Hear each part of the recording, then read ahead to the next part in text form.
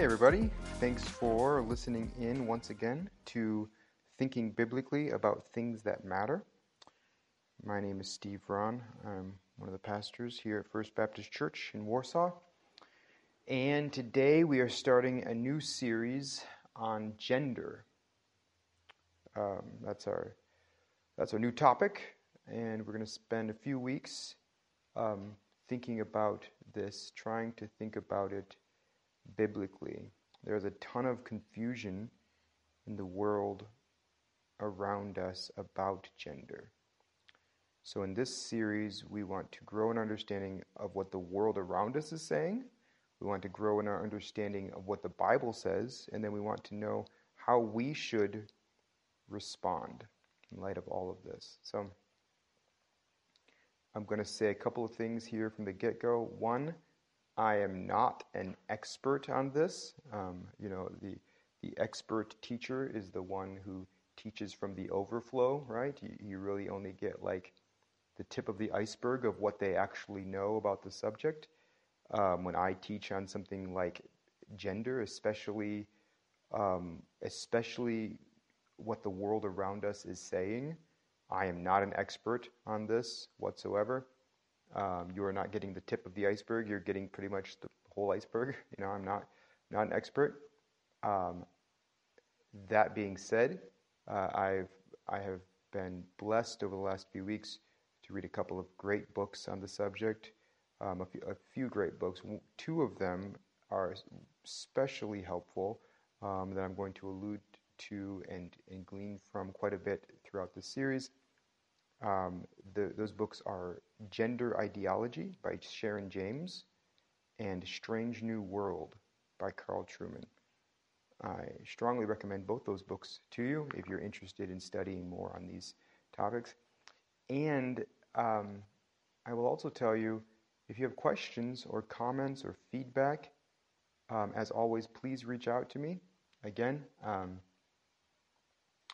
these topics that I choose for this Thinking Biblically Sunday school class and podcast, these are topics that I want to grow in my understanding in. I want to become a better thinker about these topics. And so if you have questions or comments or feedback, I'd love to hear it. So you can reach out to me. My email is pastorsteveron@gmail.com. So let's. All that being said, let's dig in here to this topic of gender. And what we're going to do today is we're going to open with three introductory questions. We want to get a good handle on what the world around us is saying when it comes to the idea of gender. And so there's three questions, and then next week I'm going to have a couple more questions to answer. And I think that this will give us a kind of a good handle on just where we are as a society. And then after that we'll spend a week or two looking at what the Word of God says about gender and how the Word of God answers some of what's being said in our culture. So our three introductory questions today. First one is, what is the difference between sex and gender? That's our first question. What is the difference between sex and gender? And so up until very recently, no one would have answered, if someone was asked, what sex are you? And then they were asked, what gender are you? Up until very recently, no one would have answered those questions differently. If your sex was male, then your gender was male, and if your sex was female, your gender was female.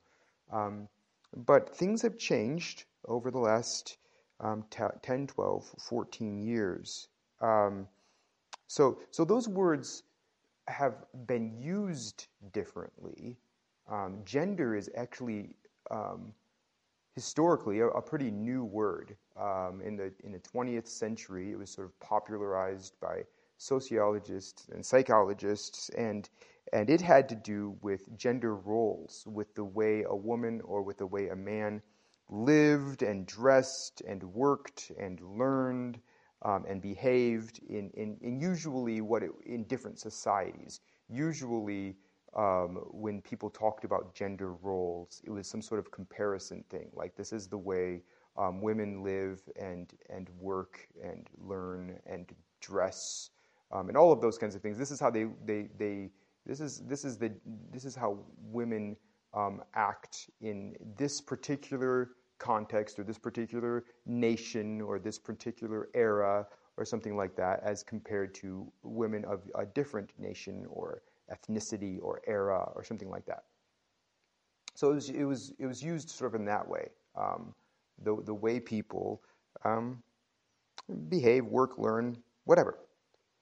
It was more like gender roles. And then sex has always been biological. What sex are you just refers to knowing what body parts you have, what chromosomes you have, what hormones you have. That's what makes you male or female. But now the term gender has been, for lack of a better phrase for it, has been hijacked by gender theorists, and we'll talk more about what gender theory is in a second. But for now, we have to understand that the term gender has been hijacked by gender theorists. So the majority view now is not that your gender necessarily matches your sex. Sex is something definite and objective. Sex is the body that you have. But gender is different. Gender is much more psychological. It's who you think you are in your own head.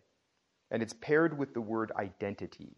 So now we have gender identity, which implies that if your perceived gender, the gender that you feel about yourself, who you think you are in your mind, is different, if that gender identity is different than your biological sex, then your perceived gender is actually who you are. When we use the term gender identity, now it's not our sex, it's not our body that defines who we are, but it's who we feel we are in our mind. And so gender identity now is who we perceive ourselves to be, and now that's talked about as if it's who we actually are, or who we truly are. We'll talk more about this in a few minutes, but first we just have to answer this first introductory question: what's the difference between sex and gender? It's important for us to understand that, for instance, the vast majority of evangelicals believe that a person's sex matches their gender, and it must do so. But that's not the majority view anymore.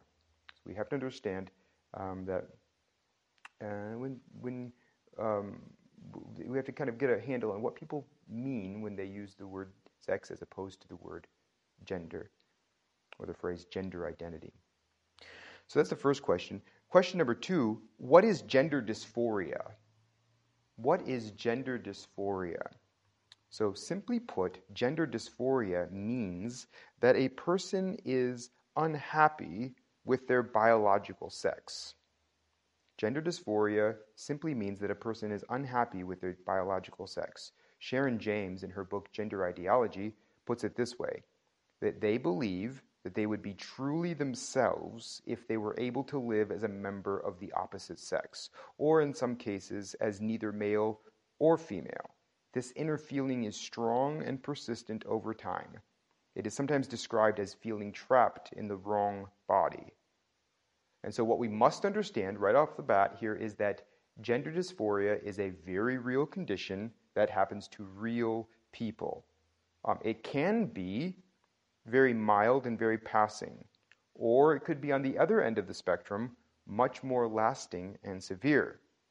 It's also important to understand that up until 2013, gender dysphoria was considered a psychological disorder. There wasn't really a term in the official psychological handbooks. There wasn't really a term called gender dysphoria. It was labeled gender identity disorder.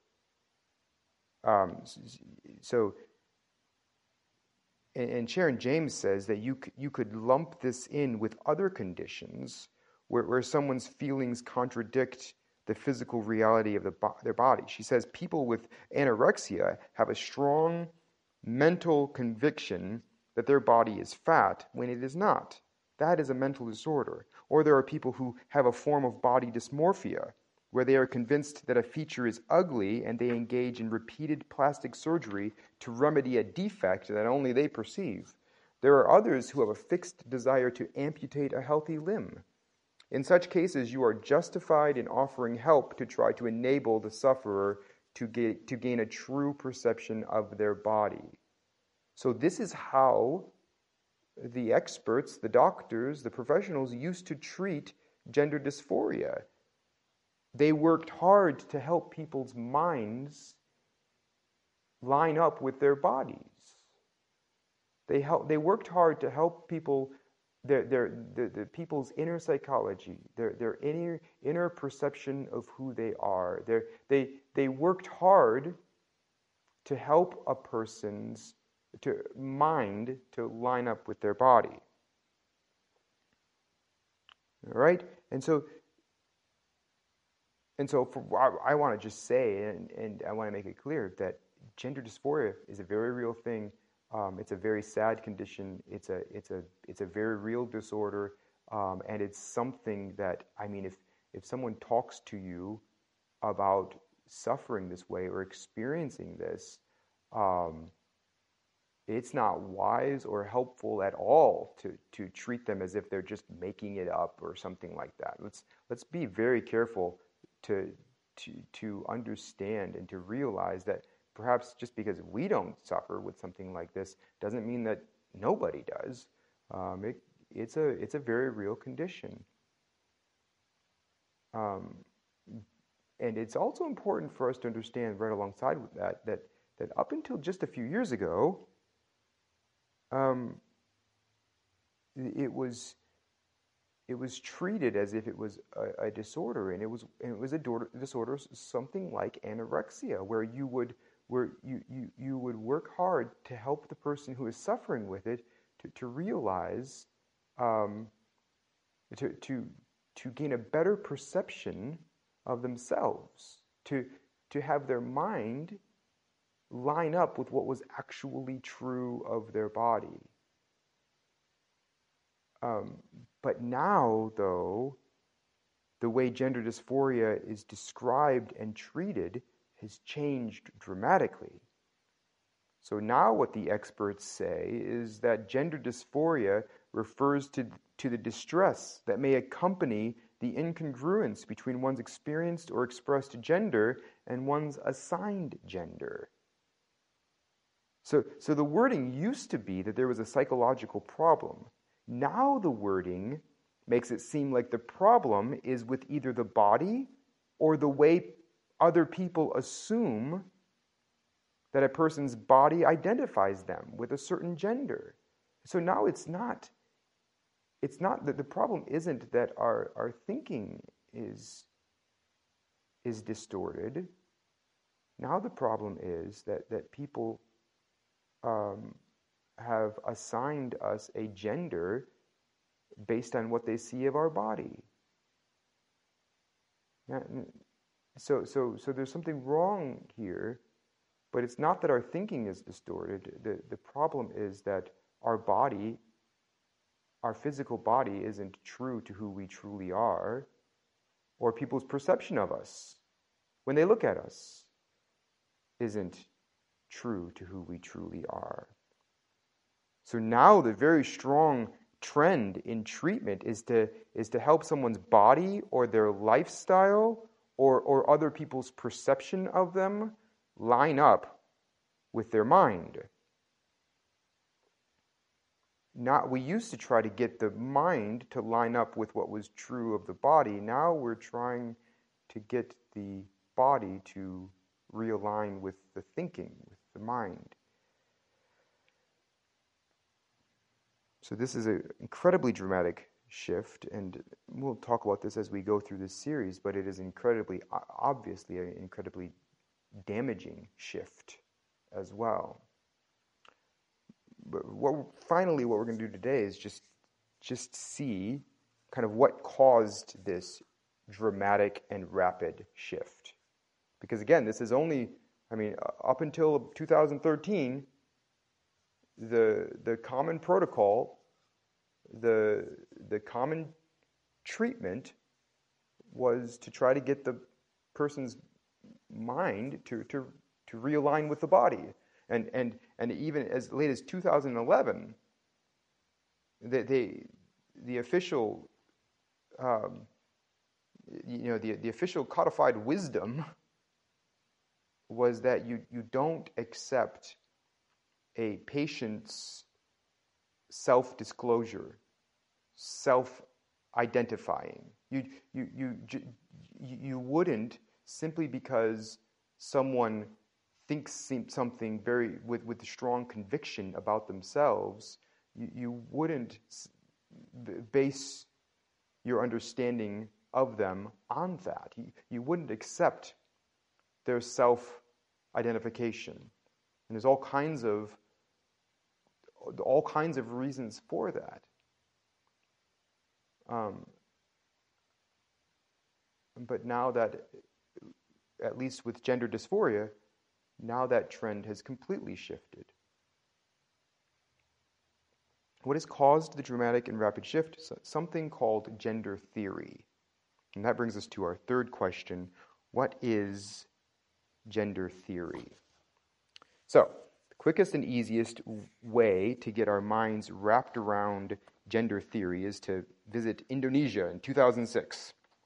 Gender theory is best summed up in the Yogyakarta principles. Yogyakarta is a city in Indonesia where a really important meeting was held in 2006.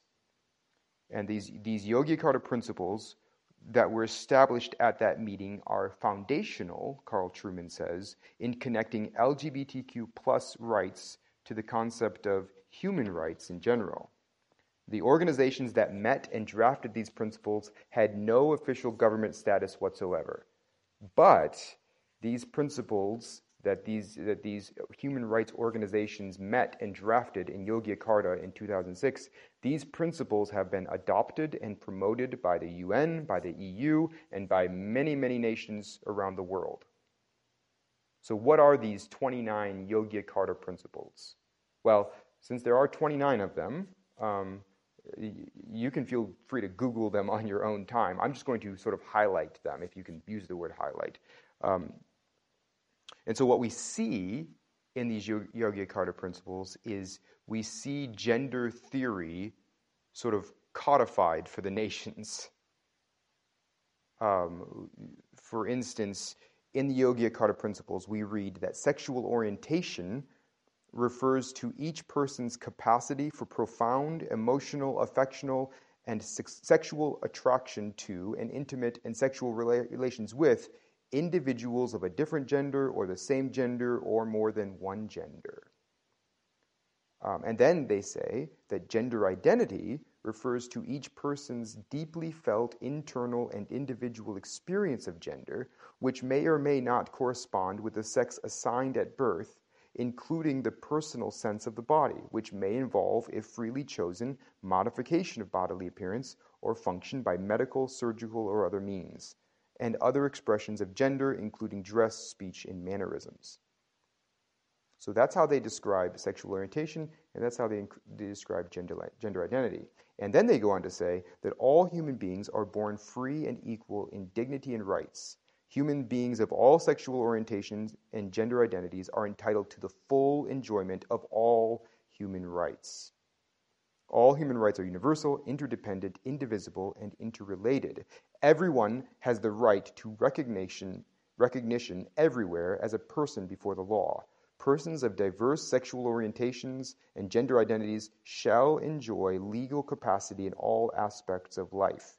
Each person's self-defined sexual orientation and gender identity is integral to their personality and is one of the most basic aspects of self-determination, dignity, and freedom.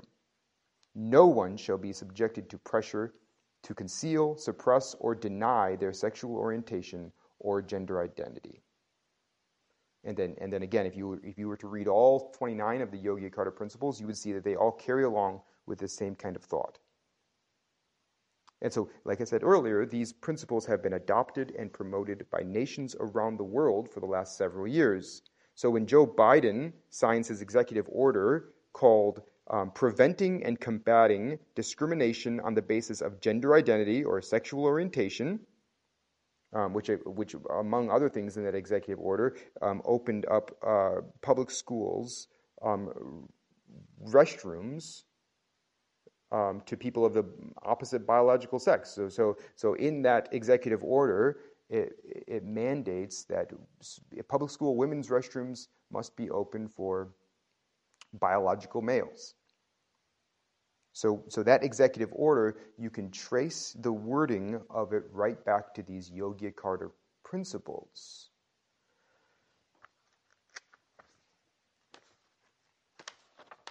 These principles, they're built on and they codify gender theory. So if you're interested in what gender theory is and really how it took hold on an institutional level in nations around the world, you can look to the Yogyakarta principles. But then if you want to sort of see gender theory as it is being taught to children around the country, you can look at a little cartoon figure that is being proliferated called the genderbread person. The genderbread person. The genderbread person is a spin-off of the gingerbread man. It's a take on the gingerbread man. It looks a lot like a gingerbread man might look. It's called the genderbread person. And this is a little visual aid that's being used to teach children gender theory. So it shows a cute little gingerbread-looking diagram, and it has arrows pointing to the genderbread person's mind, and that's their gender identity. It's who you in your head feel yourself to be. There's an arrow pointing to the person's hands and feet and sort of a outward expression kind of thing, and that's called the person's gender expression, and that's how you present yourself to others. And then you have the person's sex, and so there's an arrow pointed to the genitalia area, and that's a person's sex is their genitalia, their chromosomes, their hormones, etc. And then there's an arrow pointing to the genderbread person's heart, and that's a person's attractions, who you're romantically or sexually attracted to. So a person, according to the genderbread person, according to gender theory, a person is they have their sexual, they have their sex, their biological makeup, right? Their body, who they are biologically, but then they also have their gender identity, which is who they think they are in their mind, and then they have their gender expression, which is how they present themselves to other people, and then they have their attraction, who they are romantically or sexually attracted to. So the genderbread person influences children the same way the Yogyakarta principles influenced world leaders. The genderbread person is a very common tool, and I can't resist the lame joke, you just have to forgive me, but there are a lot of lies baked into the genderbread person. And I'm not going to take the time to look at all of these lies, but I just want to look at one of them as we close. And the lie is simply this: biology doesn't matter.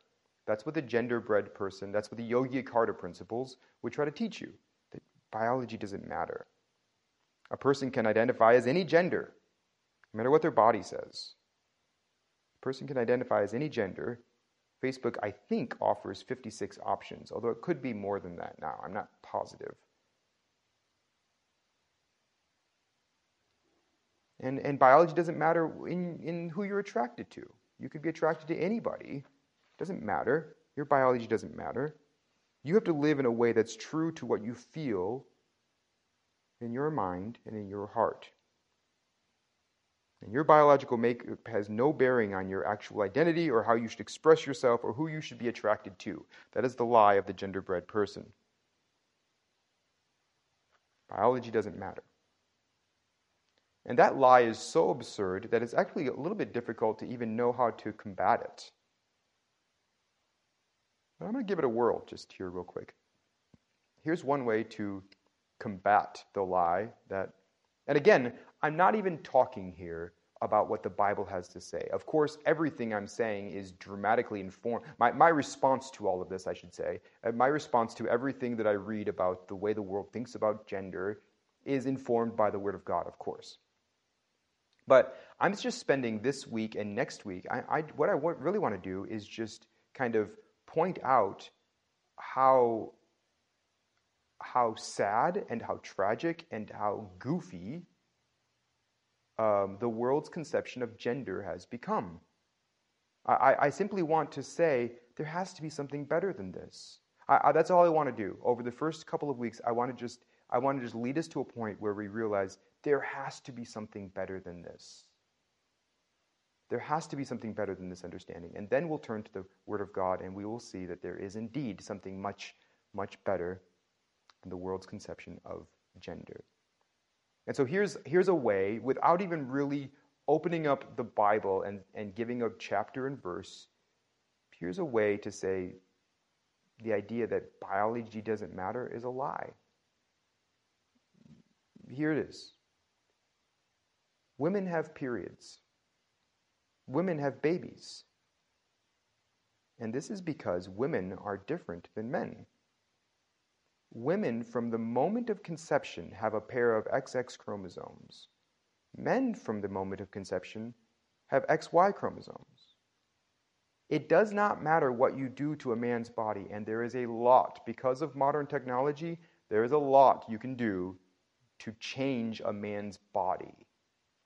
There's a lot you can do. There are many body parts you can add and many body parts you can subtract. There is a lot you can do.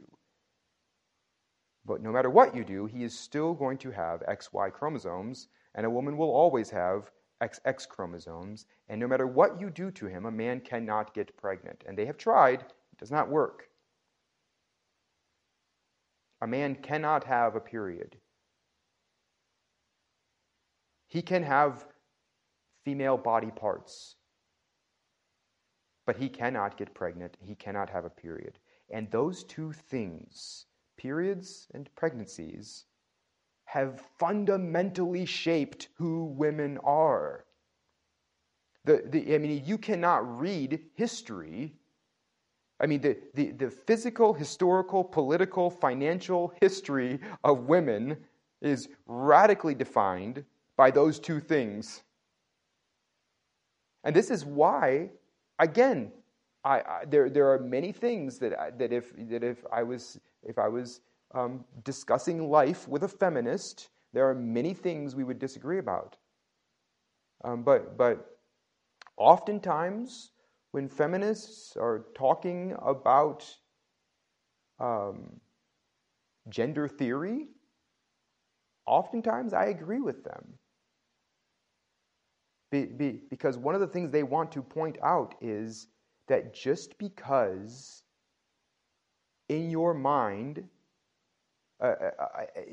you have decided that you are a woman,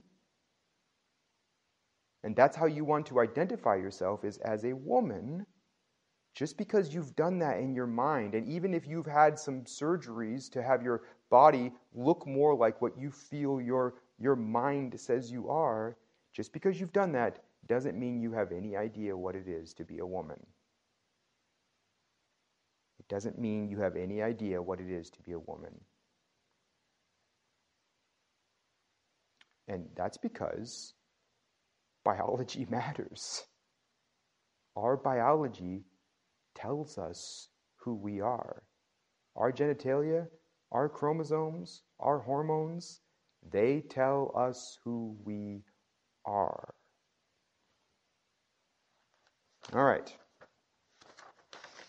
So far, we tried to answer the question, what is the difference between sex and gender? What is gender dysphoria? And what is gender theory? And we've started with these questions because we want to get a handle on what the world around us is saying. And so next week, my plan is to answer the question, what led up to the Yogyakarta principles? What led up to gender theory? What led up to the gender-bread person? So that first question is, what are some philosophies that have been in play for generations that have led up to this moment? And then also what I want to do is I want to look at what causes gender dysphoria. And so that first question is pretty big. It's pretty broad. It's pretty historical, looking over the last couple hundred years. And so that first question is pretty big. What led up to gender theory, Yogyakarta, genderbread man or genderbread person? What led up to that? And then the other question is more narrow, and it's more, it's very modern. What's going on in the world around us that is causing this great uptick in gender dysphoria? So that's what we're going to do next week. Until then, thanks for listening.